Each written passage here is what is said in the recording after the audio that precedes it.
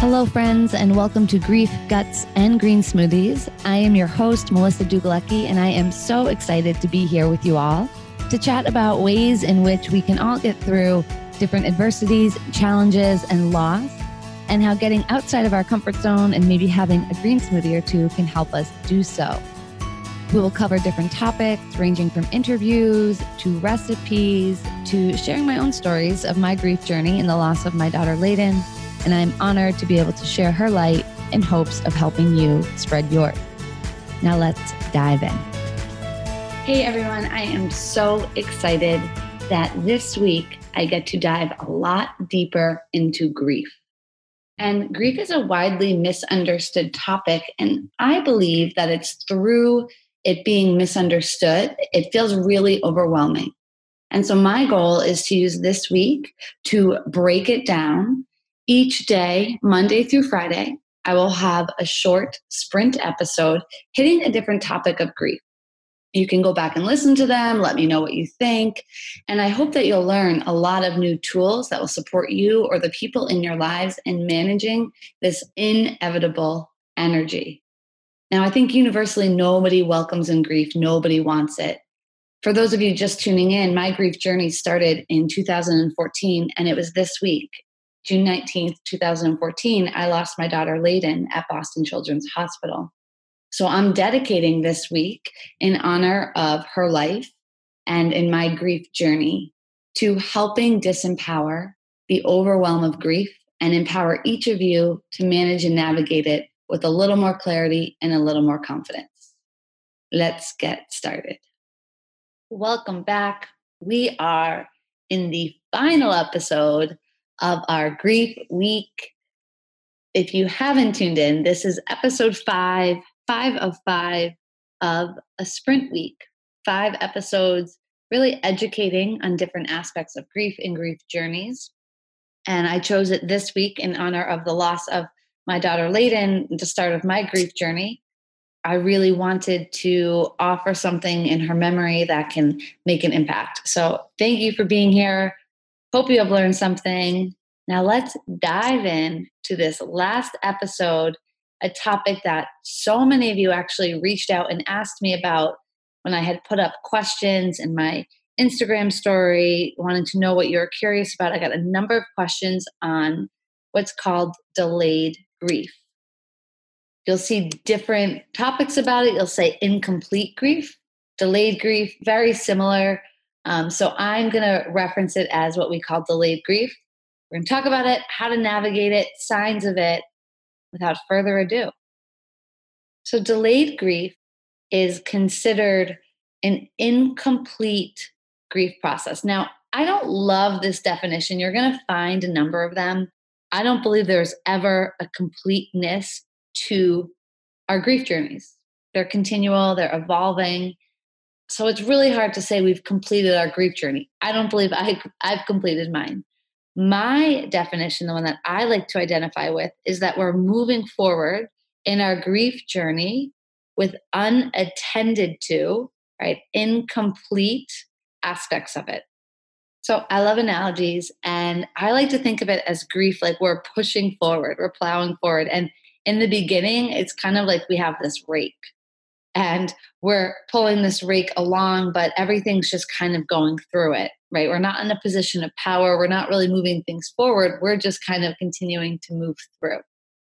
And in time, we begin to kind of close the gap between those little arms or legs, whatever they are on the rake, right? So just envision you're closing the gap.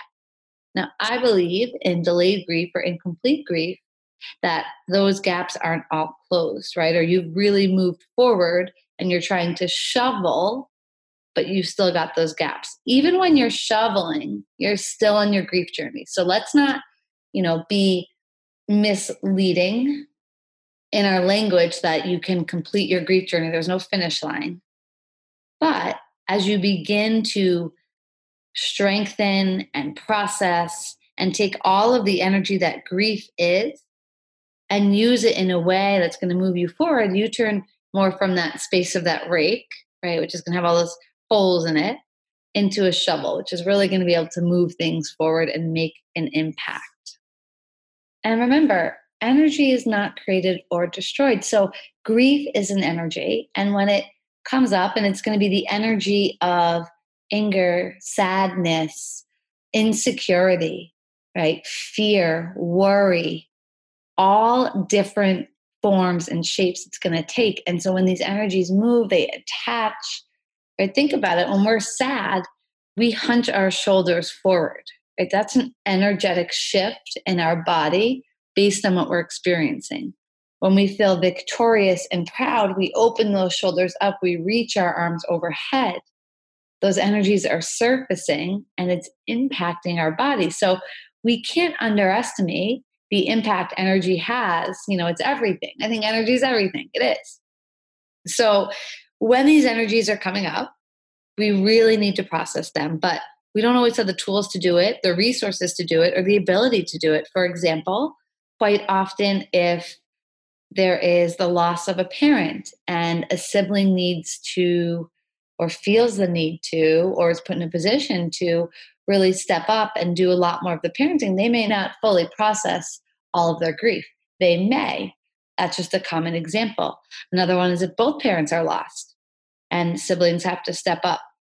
Another one could be in the event of child loss and a sibling or a cousin or a friend is afraid to grieve that loss because they don't want to upset the child's parents. So now they haven't fully grieved that loss. It could be as simple as being told to toughen up or to move on or to get over it. And that was what you were told to do. And so you weren't really given the space or the tools or the support to process it. It could be guilt of feeling as though you are weighing on other people and not knowing how to enlist the support. So you just kind of shut it off and don't fully process it. There are so many limitless ways that we can all be vulnerable to experiencing incomplete grief or delayed grief based on the world we live on, the lack of resources. Like, that's why we're here, right? We're having these conversations. You guys are all part of shifting that. So thank you. Like, let's shift it. So now that we understand what delayed grief is and where it can come from, and if you are listening and you feel as though, oh, that happened to me or someone you know, this is not a time to point fingers. Everyone does the best they can in any given moment with the tools, the resources, the information they have. So we're all done the best we can. So if there is delayed grief or if there is incomplete grief, that is not a time to start beating ourselves up, right? Because we're already in the space of low vibes. And so when we're in low vibes, we don't want to compound that with lower vibes. We've got to counter it with high vibes, with compassion, with trust, with faith, with support, with love. Whatever your low and high vibe choices are, we've got to yank you from low vibes into a space of at least neutrality for right now with high vibes until you're ready to move into a space of high vibes. Right? We may not be ready for high vibes yet, but we got to get you out of there. And if we start beating ourselves up, we're only going deeper right into the trenches of the space of low vibes. So we don't want to do that. So we've identified what delayed grief is. We've talked about where it comes from and acknowledged that we don't want to beat ourselves up or point fingers or blame or get into any of that. We want to be able to identify it. So I'm going to hit on 5 very common signs and then suggested tools for moving forward. So one very common sign is intense anger and an inability to talk about the loss or difficult things in general. I like to envision like the Great Wall of China energetically. Like, this person has just put it up. They have been hurt. They have felt pain and their walls are up and no one is breaking them down. Another sign is reliance on forms of numbing. So numbing can happen in so many aspects. It can be shopping, Netflix binging, food, drink, substance abuse. It can be over busying, over scheduling, over exercising. It can also be over parenting. In the case of child loss, especially, can over parent in another aspect. So numbing oneself out from feeling it by diving into these things. And now they can be tricky because some of them appear and present as healthy, right? Parenting, exercising, volunteering time, giving, right? But if we're doing it to a point of not allowing ourselves to feel, that's a major sign of incomplete or delayed grief.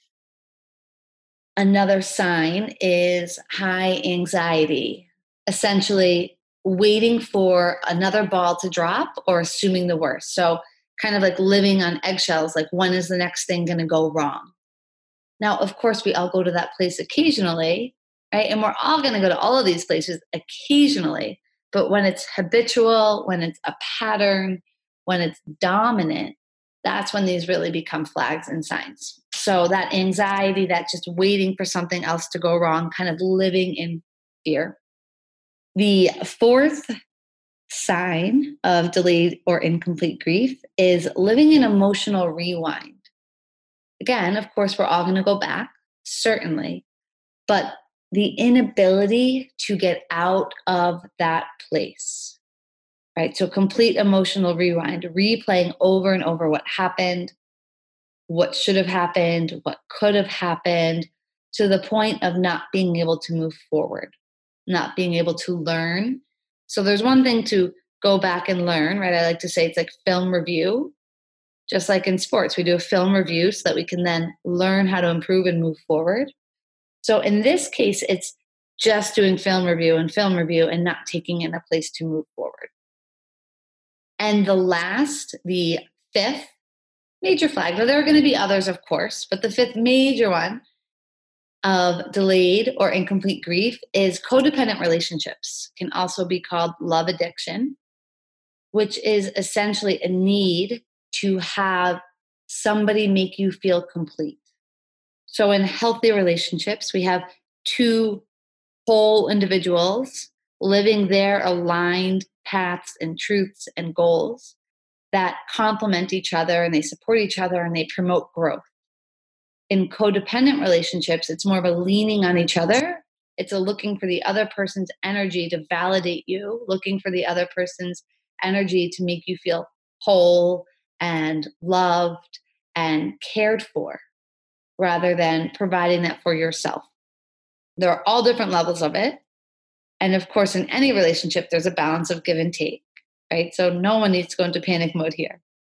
But if the norm is more of a dependency rather than moving along together, that could be a codependent or love addicted relationship where essentially that hole, that void in a loss is being filled in other spaces. A lot to process, right? We're going deep here. I know. Thank you guys for doing this hard, meaningful work. So we know what this is. We've identified why it happens. We know what not to do. We now know signs of it. So then what do you do? Now, again, this is going to be different for everyone, but ultimately, bottom line is the grief process has to be tended to. I will always recommend you do that with formal support of a group, of a coach, or of a counselor therapist. Always going to recommend that. It is scary. It's an investment of time, of money, but nothing is a better investment than your own wholeness, right? Your own self-worth, self-understanding, and growth. I'm always going to recommend that. There are going to be strategies such as doing writing exercises, right? You can find a lot of these online. I have some I'd be happy to share as like just a little test as to how it feels. It's going to include moving to what you're avoiding, right? Or what's been avoided, or the person who's experienced a loss has avoided. It's going to take a change in behavior patterns based on what it is, right? So really finding out, instead of repeating those same narratives that keep us stuck and replaying the story over and over, starting to change the narrative, right? Starting to change the structure of a relationship, starting to work on trusting and not fearing the worst. So whatever it may be, right? However it presents, whatever the flag presents. So it takes a change in behavior, right? It's going to take to leaning into that space that's uncomfortable, like going into the muck, going into the swampland of grief and like feeling it, processing it, whether it's writing, whether it's speaking, whether it's moving your body, right? Processing it, and then letting the stuff that holds you back go so you can move forward. And this is a very common process for anything. And I always say grief is an intense manifestation of life and of our biggest challenges. So whenever we face challenges, you may be listening to this and never experienced intense grief, but you've experienced challenge. So whenever we experience challenge, we need to sit in that challenge. We have to lean into it. We have to feel it, process it, make changes, and move forward. And that's exactly what has to be done here. And I'm not telling anyone that it's easy. I'm just telling you it is so freaking possible, and it is so freaking worth it. And of course, if you have any questions on how to do that, please reach out. No one should be trying to guess aimlessly here. There are enough resources and community to help each other out along this journey. You can find me on Instagram, Grief and Guts. You can find me my website, Grief and Guts. Found me on the podcast. Do not hesitate to reach out. And as always, if you are inclined to help share this message, please just take a minute, pop onto iTunes, rate and review. It would mean the world to me. Not because I actually really care about the ratings or reviews as much. Of course I do, but that's not how I measure the success of this. I want to measure it by our impact, right? Our ability to help others. And those rating and reviews are going to help us help others. So thanks for joining me shoulder to shoulder in my mission to do so. Shining Layden's light means the very most to me. Thank you all for being a part of that. I welcome your feedback, and we will talk soon.